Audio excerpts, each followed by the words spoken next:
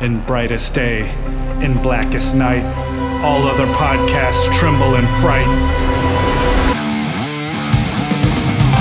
Losers cower before the power. Oranges lust and blues you can trust. Indigos feel and white ones heal. Yellows scare and green ones dare.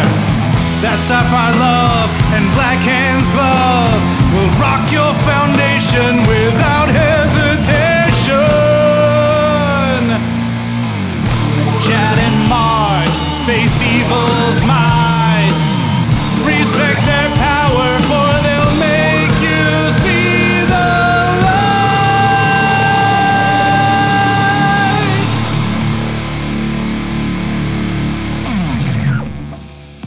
Hi, everybody. I'm Chad Bokelman. I'm Mark Marble. And this is the LanternCast. Episode 279. That's right, 279. What is on deck today? It is actually not not a Green Lantern specific topic, but has to do with the Justice League. Well, you know what? Screw it.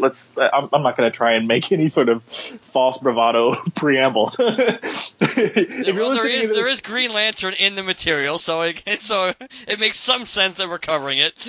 Yes, we, just as we were last year around this exact same time, we are a part of JLMay 2017. And if you're following along, there's a good chance that you've already been made aware of that, because we're covering the Alex Ross story Justice, and we're covering issue number 6. We're a part of this along with the Fire and Water community, podcast community, Idlehead of Diablo, Shazam Cast, Waiting for Doom, a whole bunch of other podcasts that I'm sure you guys migrated from. But if you're a regular listener of the show, I wanted to give you guys the opportunity, before we got into the material, to know what we are covering.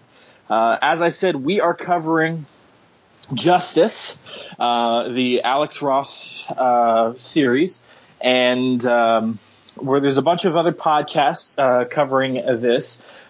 Issue 1 was covered by the Fire and Water podcast over on the Fire and Water Podcast Network. Issue 2 was covered by the Supermates podcast, also a part of the Fire and Water Podcast Network. Issue 3 was covered by the Idlehead of Diablo. Issue 4 was covered by Views from the Long Box, our buddy Michael Bailey over there. Justice number 5 was covered by the Pulp to Pixel podcast. And we are covering issue number 6. So chances are, if you're following along with JLMay, you've already listened to those episodes. And if you are not, if you're just a regular listener of this show, just wanted to give you a heads up. That's where you can find the first 5 episodes covering this series. Before we get into it, though, everybody else seems to be kind of doing this. So, Mark, have you ever read Justice before? Yes. Yeah.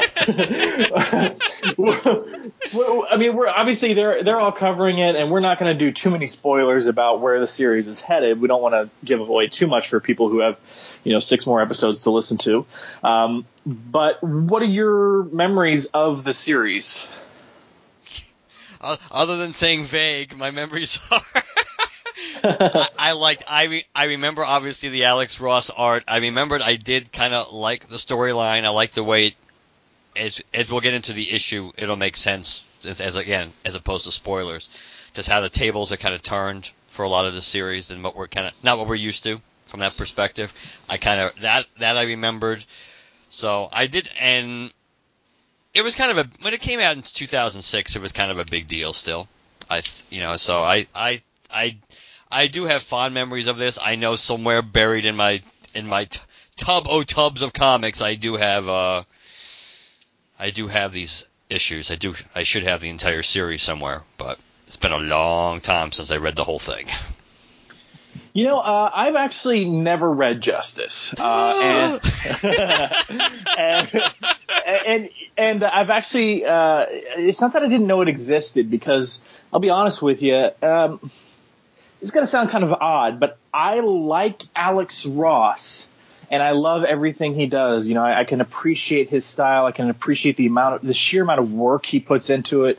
it's impossible not to be enraptured by his work. At the same time, though, just because I like it that much doesn't necessarily mean it's ever been a really big draw for me.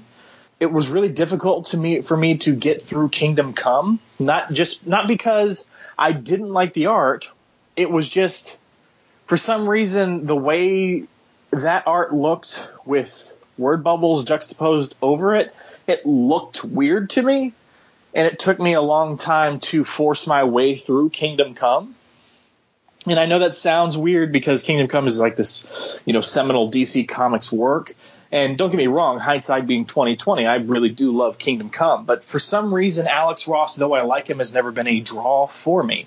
I don't know if that makes any sense, but I just can't, I just can't like get super excited when I see Alex Ross do something other than like a new pinup of some, characters or whatever. But as such, I didn't really want to invest in a trade, and all the trades at my LCS are, their cover price. And anytime I saw Justice in the back issues at my LCS, in the back issue bins, in the dollar bins, they're there, but it's always missing like issues 3 through 6 or something. You know what I mean? And it's not worth it. I'm not going to pick up the ones I find and then hope to find the ones later. I don't do that anymore.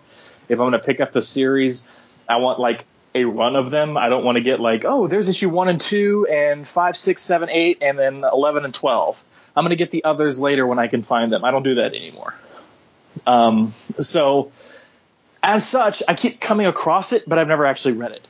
In this case, I've read issues 1 through 6, obviously, and I'm going to be following along with everybody as the podcasts progress.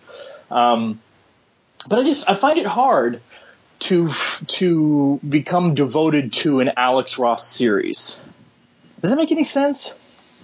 Like, you love the art and you can like the writers, but like for some reason you're just like, I don't really want to see it in graphic novel form. I'd rather see it maybe in an art gallery or something. I don't know if that makes any sense at all, but whatever. It's certainly interesting. Maybe I'm just crazy. I like your shit. I just don't want to look at it. Yeah. Just don't put it in my face. You're a great artist. I just never want to see it again. Goodbye. Yeah, I guess it makes no sense. I don't know. For some reason, I just maybe my mind just wants to pay more attention to the art because of the quality of the art and the amount of work I know goes into it. I don't know. But either way, so we're covering back to reality, people. We're covering issue 6 of this series of Justice.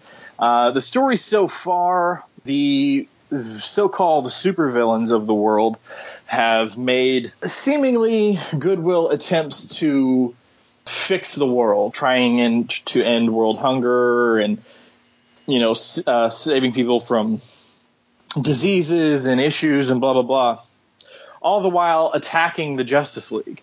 In this issue, you'll see a couple of different kind of things. Obviously, we're halfway through this series, so you're going to be kind of thrown in the middle of it. But various attacks have taken on have been executed on various Justice Leaguers, and all of this has been kind of triggered by this seemingly collective dream that all the supervillains have had. And that's about as far as I'm going to go into kind of recapping the basic gist of where we're at, just because most of you presumably have already listened to the prior 5 episodes covering the first 5 issues of this series. So we open in Justice number 6, and we have a creative team of Jim Kruger and Alex Ross on story, Jim Kruger on the script, Doug Braithwaite and Alex Ross on the art, Todd Klein doing the lettering, Michael Wright is the assistant editor, Joey Cavallari is the editor, and cover is by Alex Ross.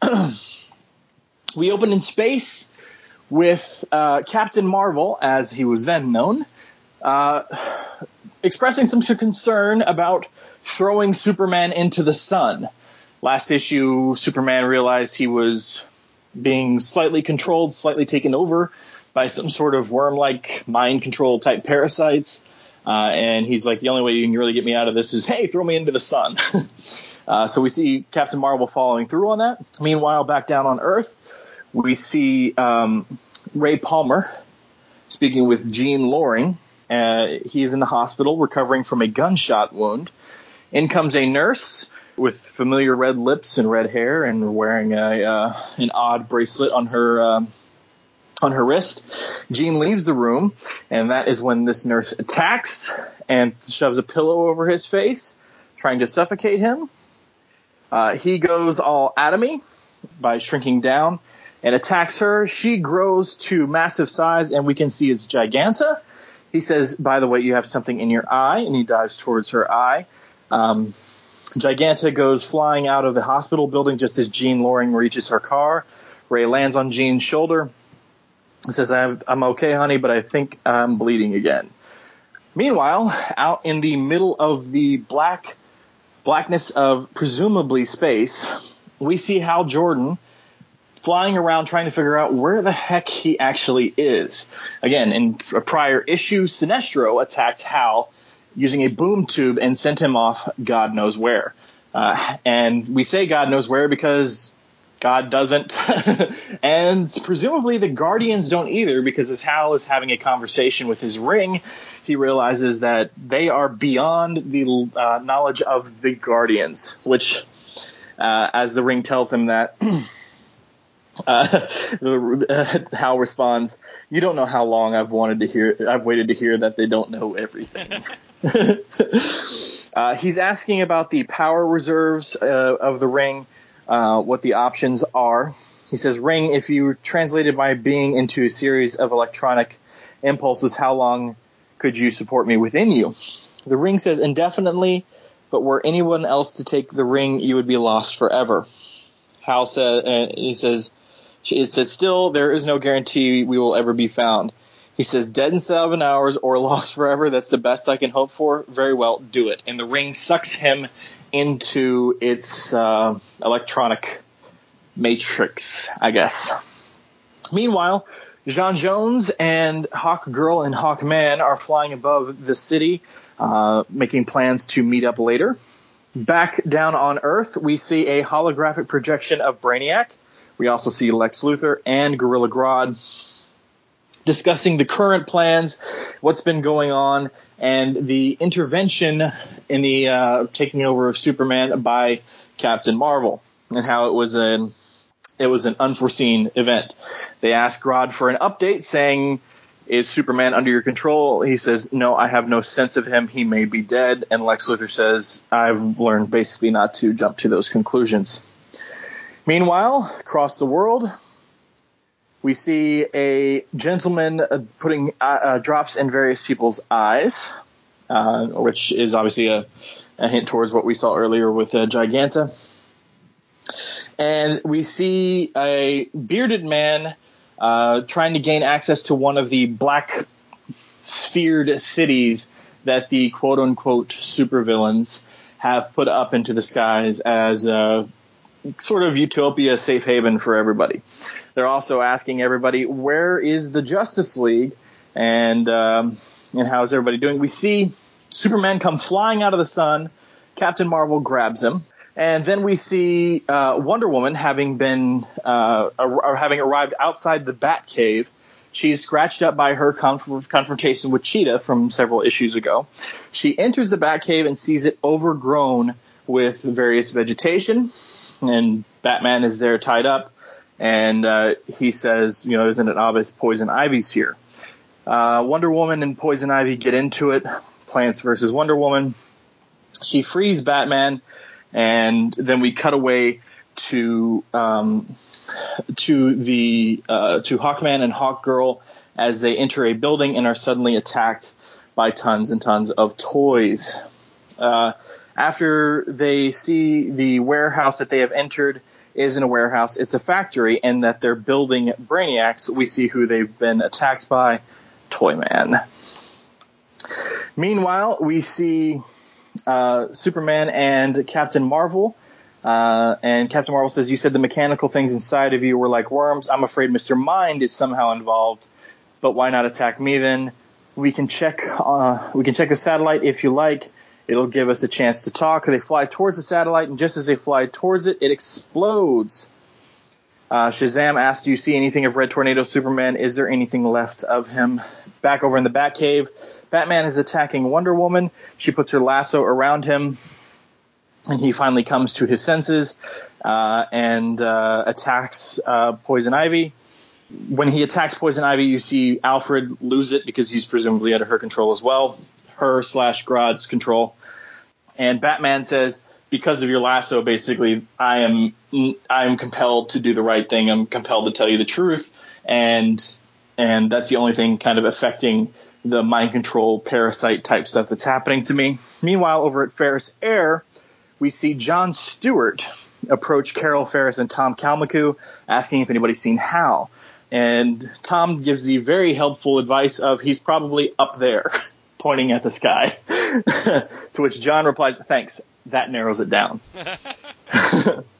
Out in space, maybe? Again, there's no stars, there's no sun, there's no planets, it's just blackness that the ring is flying through. We see Hal inside this green construct city that the ring is presumably created for him. He says, Sinestro did this to me, Ring. Sinestro killed me. He stole a boom tube from New Genesis or Apocalypse or whatever, and he exiled me here, lost in space. Ring, I want to see the city. Why did Ebenser give me the ring in the first place? Why give me the power of a god? Ring, while we're going down, I want the elevator to shake a little like an old elevator, and play me the Musak version of Mad Love. Ring, how do I create people here who have a will of their own? The ring responds and says, I do not understand the question.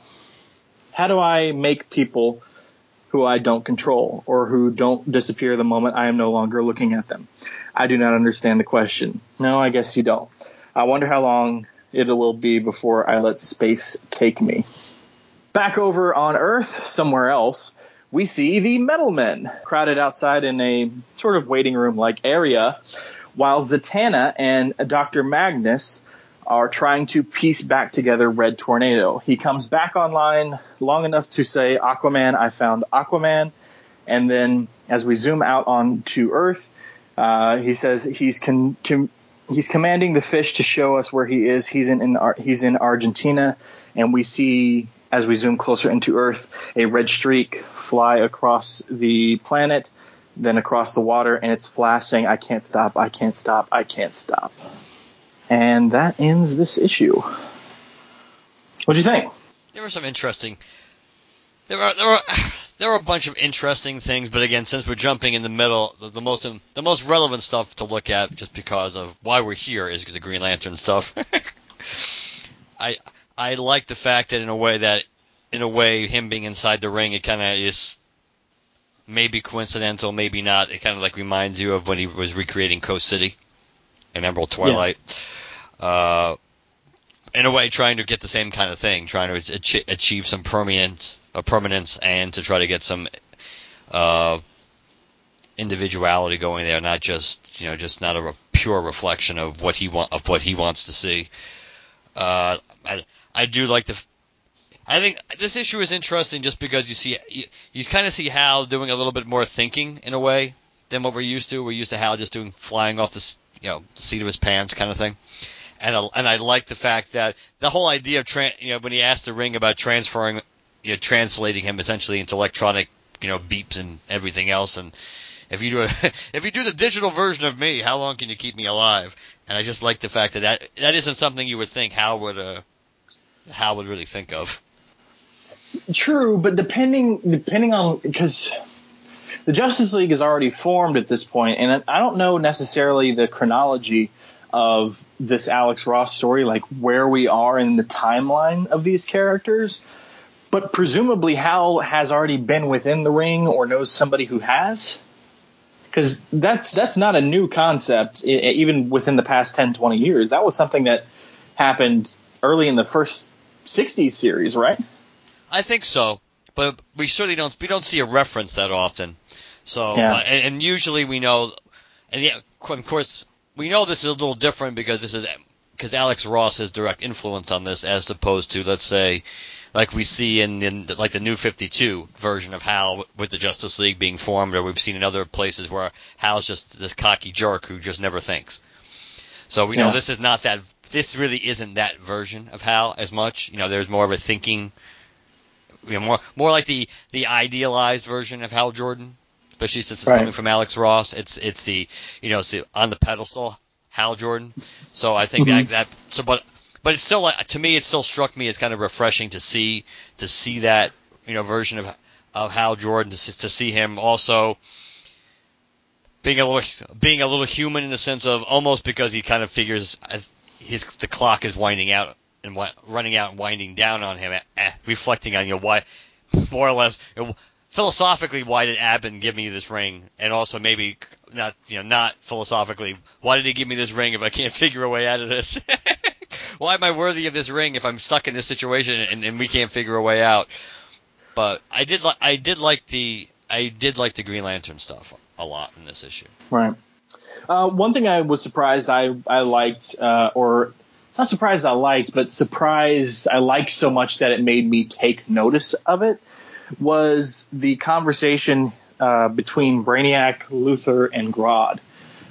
Because usually when you see like the Legion of Doom and various other characters together, there are certain character interactions you look forward to because they're classic, and certain character interactions you like because you haven't really seen that dynamic before.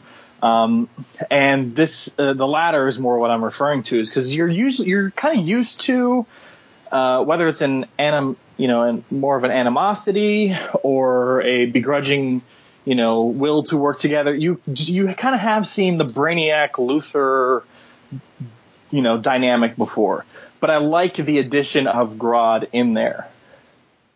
Yes. And I like how he works in there. He stands on almost equal footing, and Luthor looks down at everybody, and Brainiac looks down on any like really,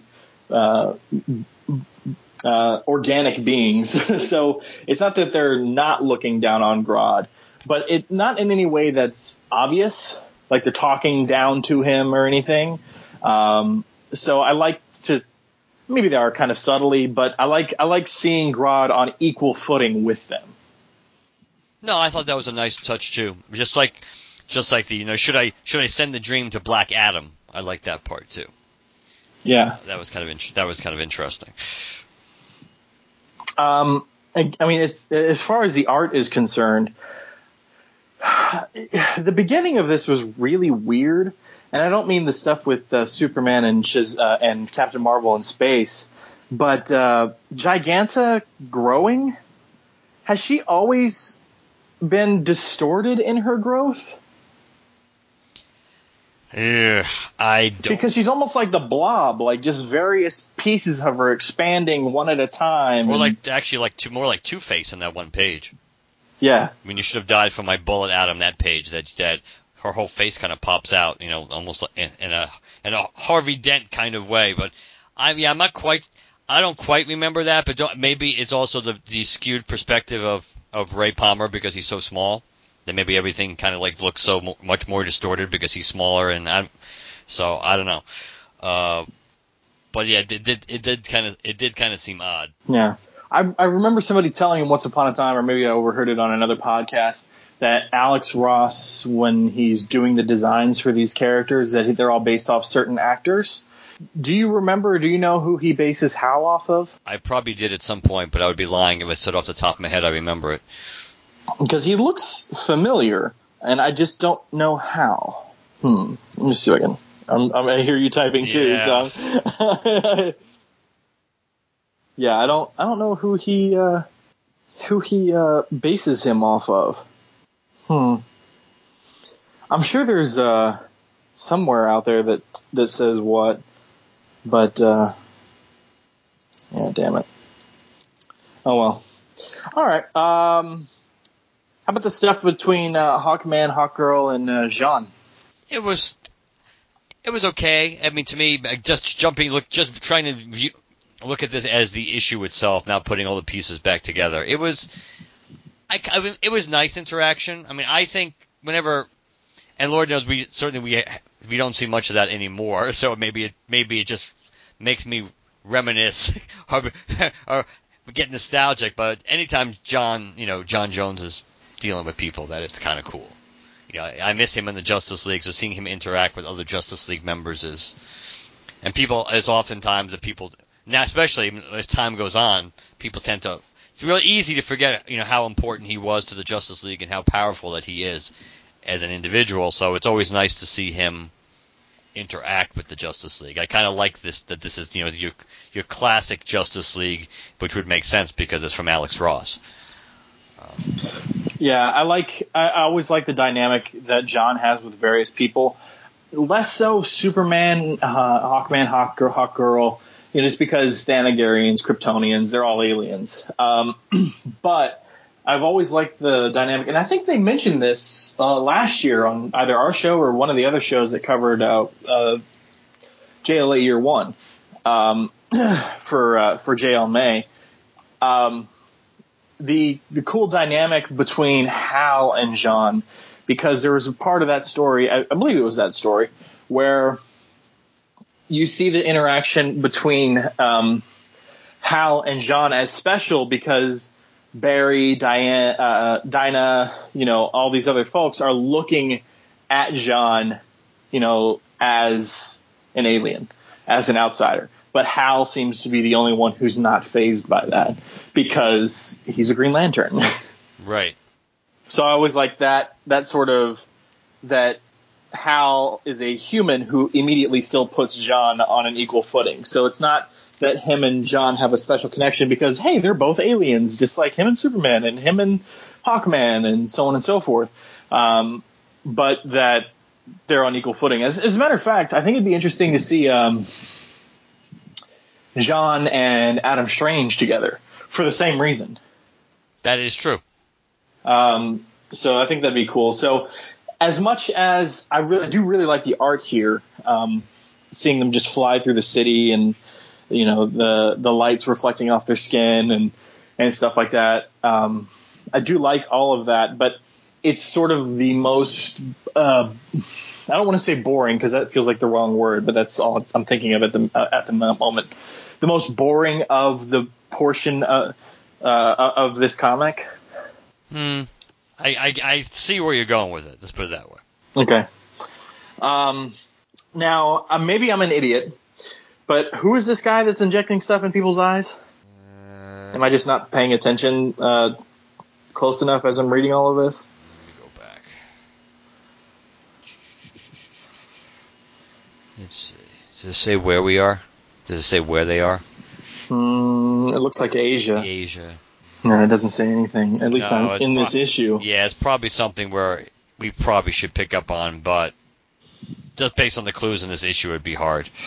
Yeah, it's got to be one of the supervillains. Like there's supposed to be some sort of visual clue here. The only thing I can think about is that maybe it's Scarecrow, because there's a hint of yellow here, and Scarecrow does have. Maybe medical training. He's a chemist at the very least, isn't he? But he was a psychiatrist, wasn't he? Oh, yeah, a psychiatrist. Yeah, I would lean against that because he's obviously, if he's putting physical drops in people's eyes, and that's not. So I don't know. It's hard. Okay. It's hard to based on the locale and based on the way it's referenced for me anyway. Off the top of my head, I'm not getting who it, if it is supposed to be somebody, who it is. Sadly.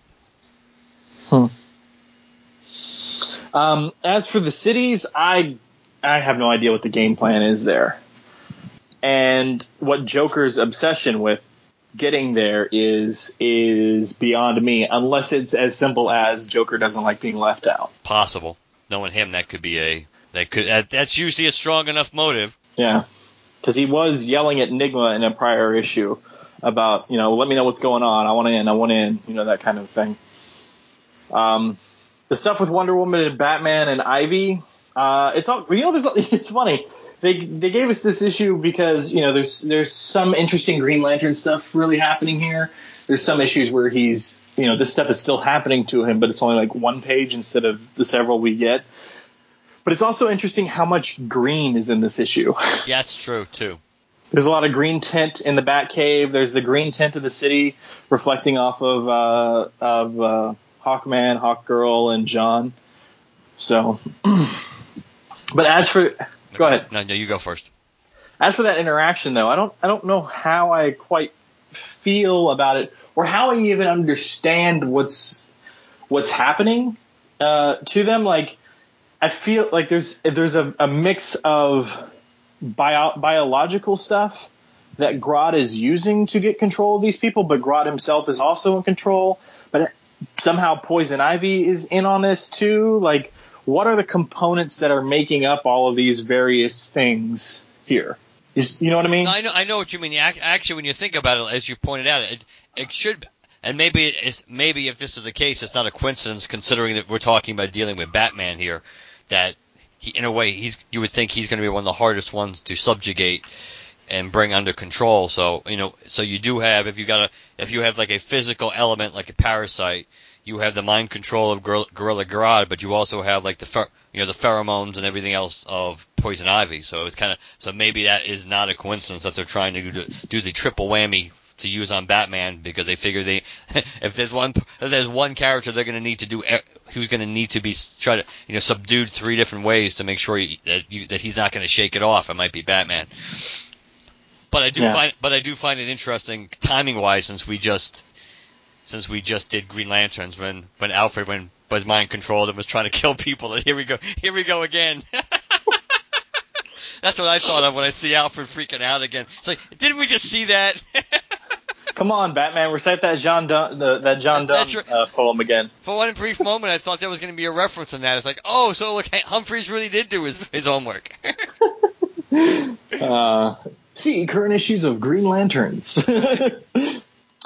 Yeah, because I'm just not getting it. I don't see, and like you said, maybe it's a piece of everything. Scarecrow's fear toxin, Ivy's pheromones, Grodd's mind control, blah blah blah blah blah. But they also reference later on. They talk about not in this issue, but in I kind of read ahead in the fact that I've skimmed an issue or two. I'm technically involved in the coverage of issue 9, but only in terms of somebody's doing something really cool with that. But they also talk about somebody being under Brainiac's control. So it's kind of confusing to me how these different pieces link up and what their various connections are, because Ivy's standing right there. So she has to have some sort of control over Batman and Alfred.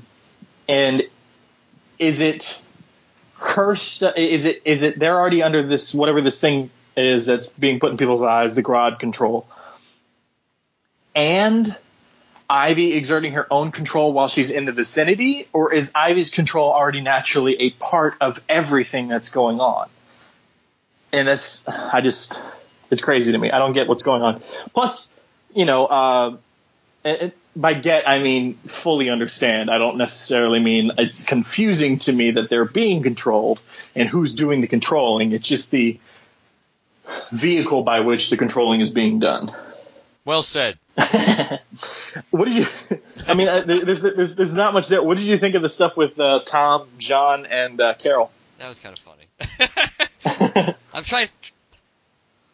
I mean, it's kind of interesting because that's not how I would picture John would look entirely. I mean, I guess it's not. It's kind of close in a way to maybe how he was when he first was created, but to me, that's facially, That's not entirely how I would see John now.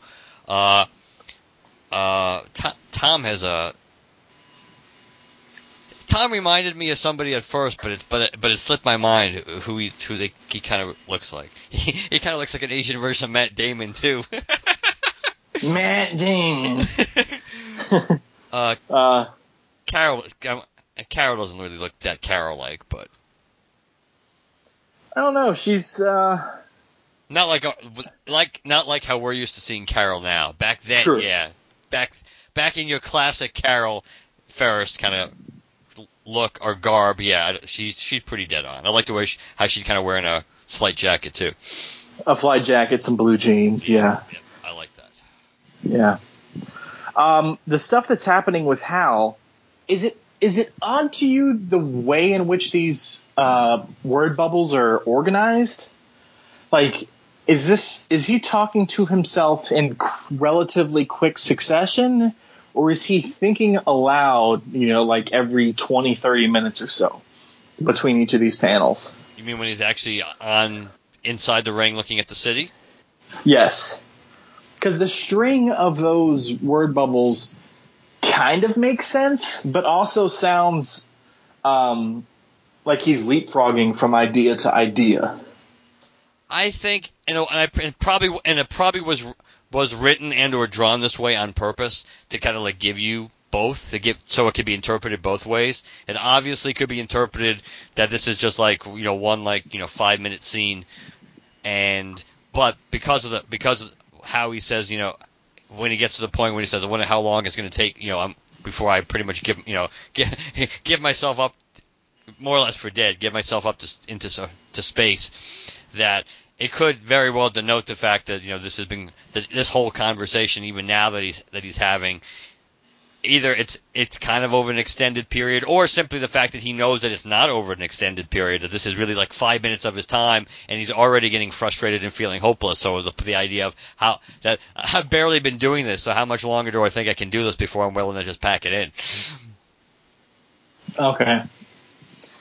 Yeah, that makes sense.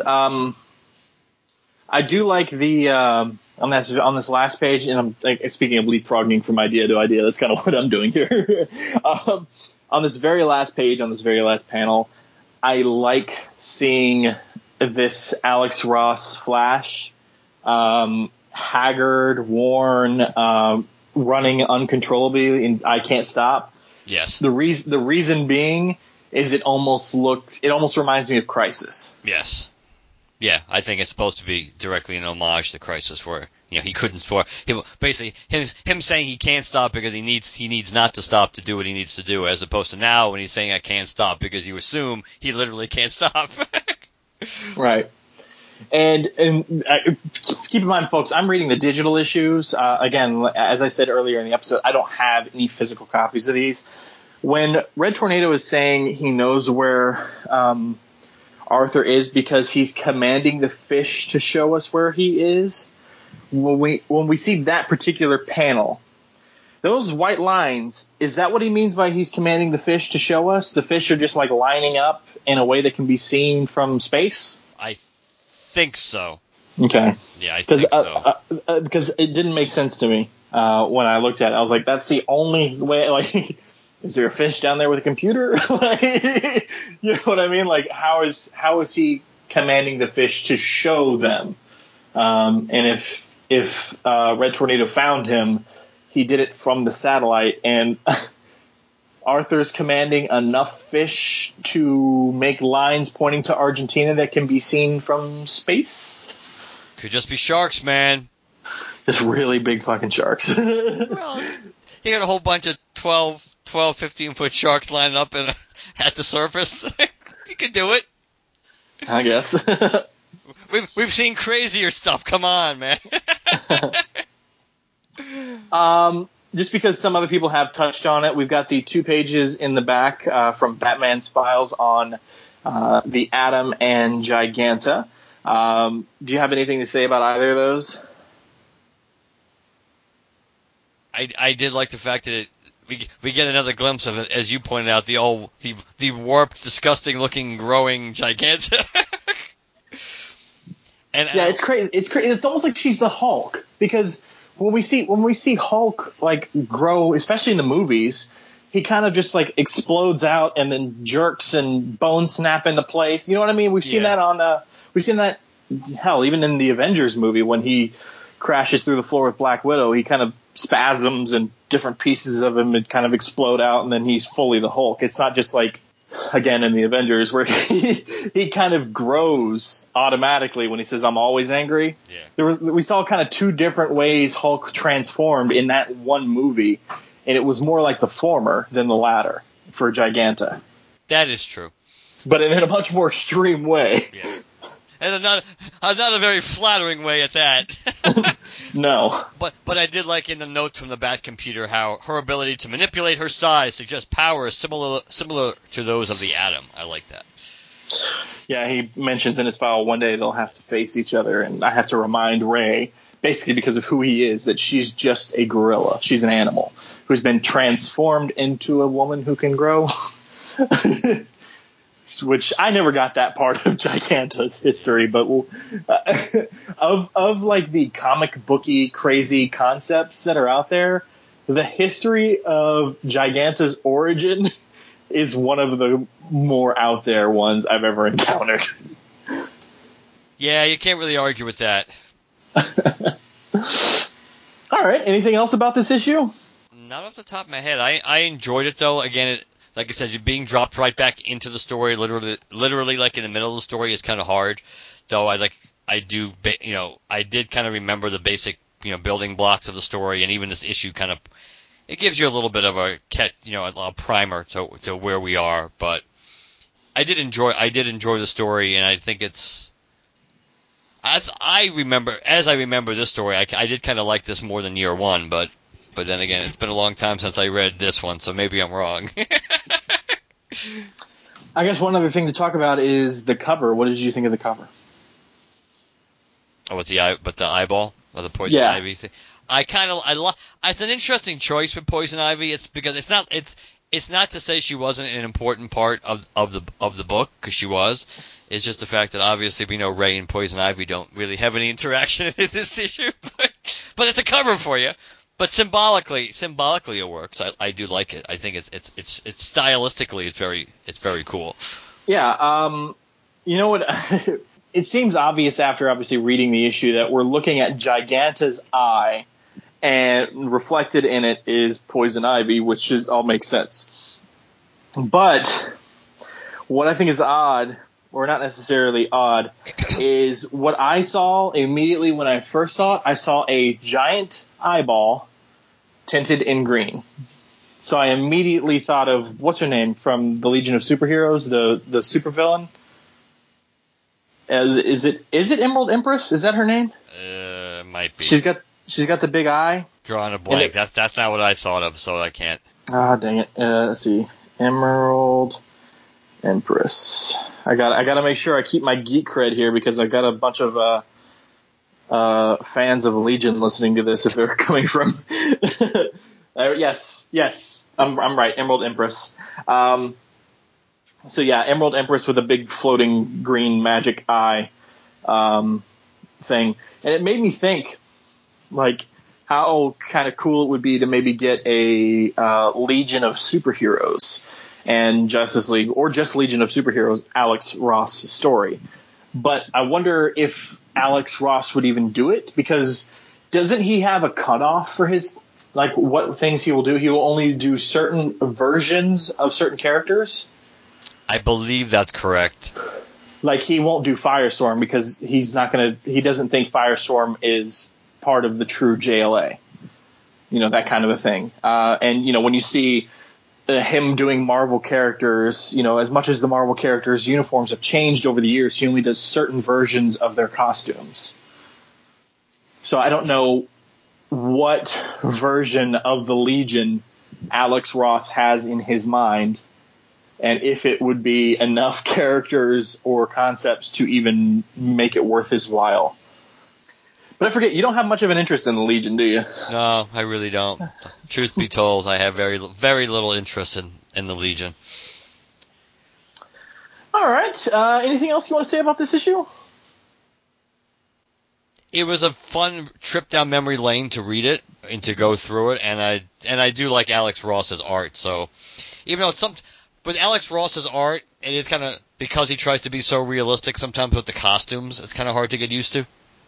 Like Batman? Yeah, Batman actually is one I was absolutely thinking of, but it's so realistic that sometimes, again, it's hard. It's a different style, it's stylized differently, so it's not the way we're used to seeing those uniforms or costumes drawn, so it's kind of. But Batman is absolutely one of them. Plus obviously the choice of costume for Batman too. So they kind of go hand in hand with him. Okay, cool. All right, guys. Before we close out the episode and everything, I wanted to point you in the direction of where to find the next installments of the JLMay 2017 crossover. The next episode, covering issue number 7, should be coming out relatively soon from the Shazam cast. So check out the Shazam cast. Following that, you'll be heading over for Justice number 8 over at Comic Reflections. The Justice number 9 issue, very special way they're covering that there, which I will not spoil for them here, is going to be covered over on the Silver and Gold podcast. Justice number 10 is going to be covered over by our friend Ryan Daly on the Power of Fishnets podcast over on the Fire and Water Podcast Network. Justice number 11 will be covered by the Waiting for Doom podcast. And the finale of this JLMay crossover, issue number 12, will be handled by the Justice's First Dawn podcast. So definitely make sure you check out all those podcasts, both the ones following us and the ones preceding us, for the entire JLMay crossover event.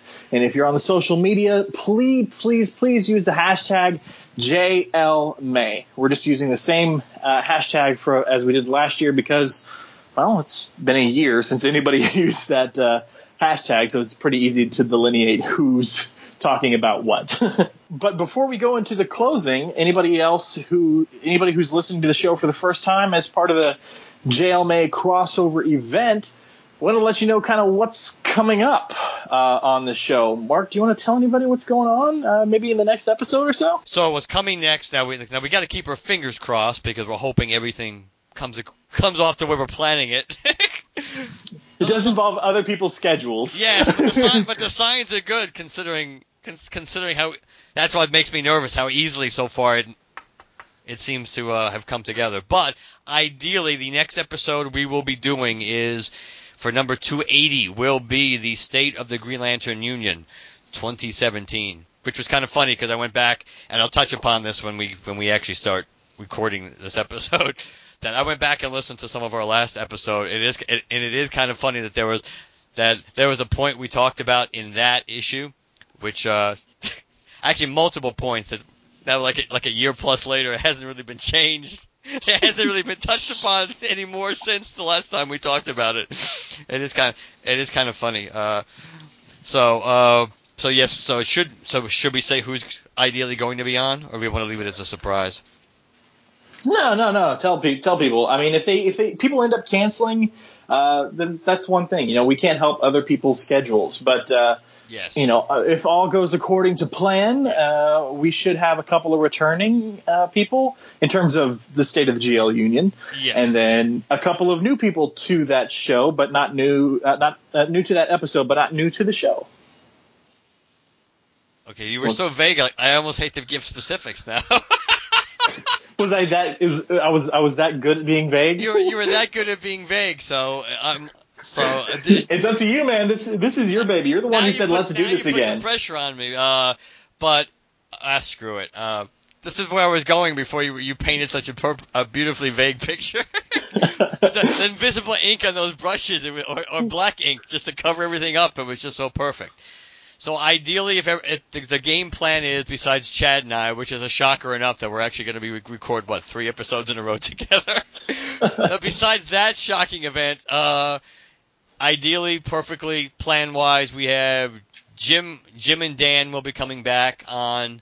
Myron Rumsey will be coming back on from the blog of OA. The blog/podcast of OA. And Corwin Kroll will be back, who has been on quite a bit lately, but he will be back. So, and that is the game plan, to discuss what has happened pretty much in the DC Rebirth era up to what has happened, what we think about what's going on now, and what we want to happen in the future, and maybe just also what we want to see, and or what we think we will see, because we're kind of this is gonna be an interesting episode because we know the resolution, the explanation for the New 52 / Rebirth. That's all we know what they're hinting at. It's gonna be involved, but we still don't know really what's involved, who's involved, how it went down. But there's a lot of potential ways to explain away different crap that we've seen in the last few years in a lot of books, especially Green Lantern books. That there's a lot of openings to kind of explain away some of the stuff maybe that people didn't like. So it might be interesting to talk about not just what we want to see, but what we think we're going to see, because there's a lot of different, like, choose your own adventure. There's a lot of different roads that we could go down because of the Rebirth New 52 mystery. So yeah, and Mark kind of half mentioned it there, but only because it wasn't a secret from how we structured the first State of the Green Lantern Union episode. 3 kind of overarching main questions we ask: where are we currently, and how do we feel about it? Where are we headed based on solicits and so on and so forth? And what do we think about that? And where do we want the series to go? Where do we hope it goes? Where do we hope gets resolved? that kind of stuff. Mark had the idea to focus slightly more, but not 100%, on the emotional spectrum side of things. So there will be an emotional spectrum kind of aspect to everything, but it's not going to be just, Jeff Johns continuity type stuff. We're not just, the Jeff Johns apologetics here. So that's the big one that's coming up next, episode 280. And only because we kind of did this cool promo image on our social media content, and later in the year you'll have big episodes like we want to cover and presumably will cover in 2017. At least we said sometime in 2017, the Green Lantern Fear Itself storyline. We will wrap up our coverage of the Green Lantern quarterlies with the final quarterly episode. That we will do one way or the other. That will be recorded. That's about as much as we can cover our what. And absolutely, barring some miracle of God, this will be recorded by the end of the second quarter. Yes. Yes. And that was our goal to begin with, because by the time we actually started discussing our schedule, and Chad accurately refreshed my memory that we didn't actually finish this off in the fourth quarter last year like we should have. By the time we had discussed it, we already knew we were not going to get it done in the first quarter of 2017. So we had kind of set our goal to get it done by the second quarter. So that means by the end of June, and we will get it done by the end of June. And sometime in 2017, there will be a return of the LanternCast Presents Elseworlds. So we'll do an Elseworlds episode, at least one, in 2017. And finally, another big episode coming out sometime in 2017, probably towards the beginning of the third, maybe the fourth quarter of the year, will be the Snowbirds Don't Fly episode of Green Lantern. LanternCast Presents Green Lantern Green Arrow, the spinoff. Nice. Which I plan to make a mega episode. So, lots of big stuff coming down the road from the LanternCast, including, of course, your regular issue reviews, various other content we want to get out there. I'd like to do at least one creator interview at some point this year, so we'll try and do that as well. But keep your eyes peeled on our website and social media, and your ears peeled for the show, and listen to what's coming up from us in the year 2017. But in the meantime, keep your eye on the JLMay hashtag for all the other posts. And next up, you will hear us pass the baton over to the Shazam cast. And the folks over there, I'm assuming, will do a fantastic job. Actually, I know they'll do a fantastic job. No, there's no doubt there. So head on over to the Shazam cast. But in the meantime, if you want to find us, Mark, how can they do so?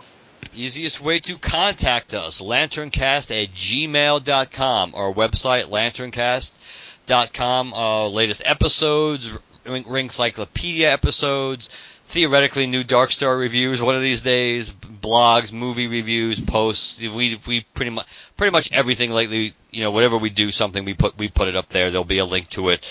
You can follow us on Twitter You can like us on Facebook. Use hashtag GLCast to locate us on either one of those. iTunes and Stitcher, we are on both, so whichever platform you choose to listen to us on, please leave us a positive review. And last but not least, though it's kind of been least lately because we haven't gotten one in a while. 708 Lantern is our voicemail. 708 Lantern. So let us know what you think, what episodes you're looking forward to, what topics, if we haven't kind of mentioned a topic you're interested in, just let us know and we'll put it on the list. Just please try not to say Lorfleece, and you'll get greater consideration if you do not say Lorfleece. Not the character, just the series. And I think that's it for now.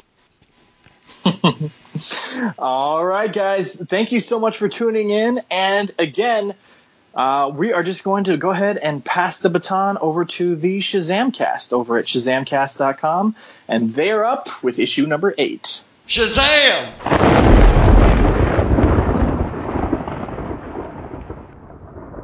Good night, everybody. Good night.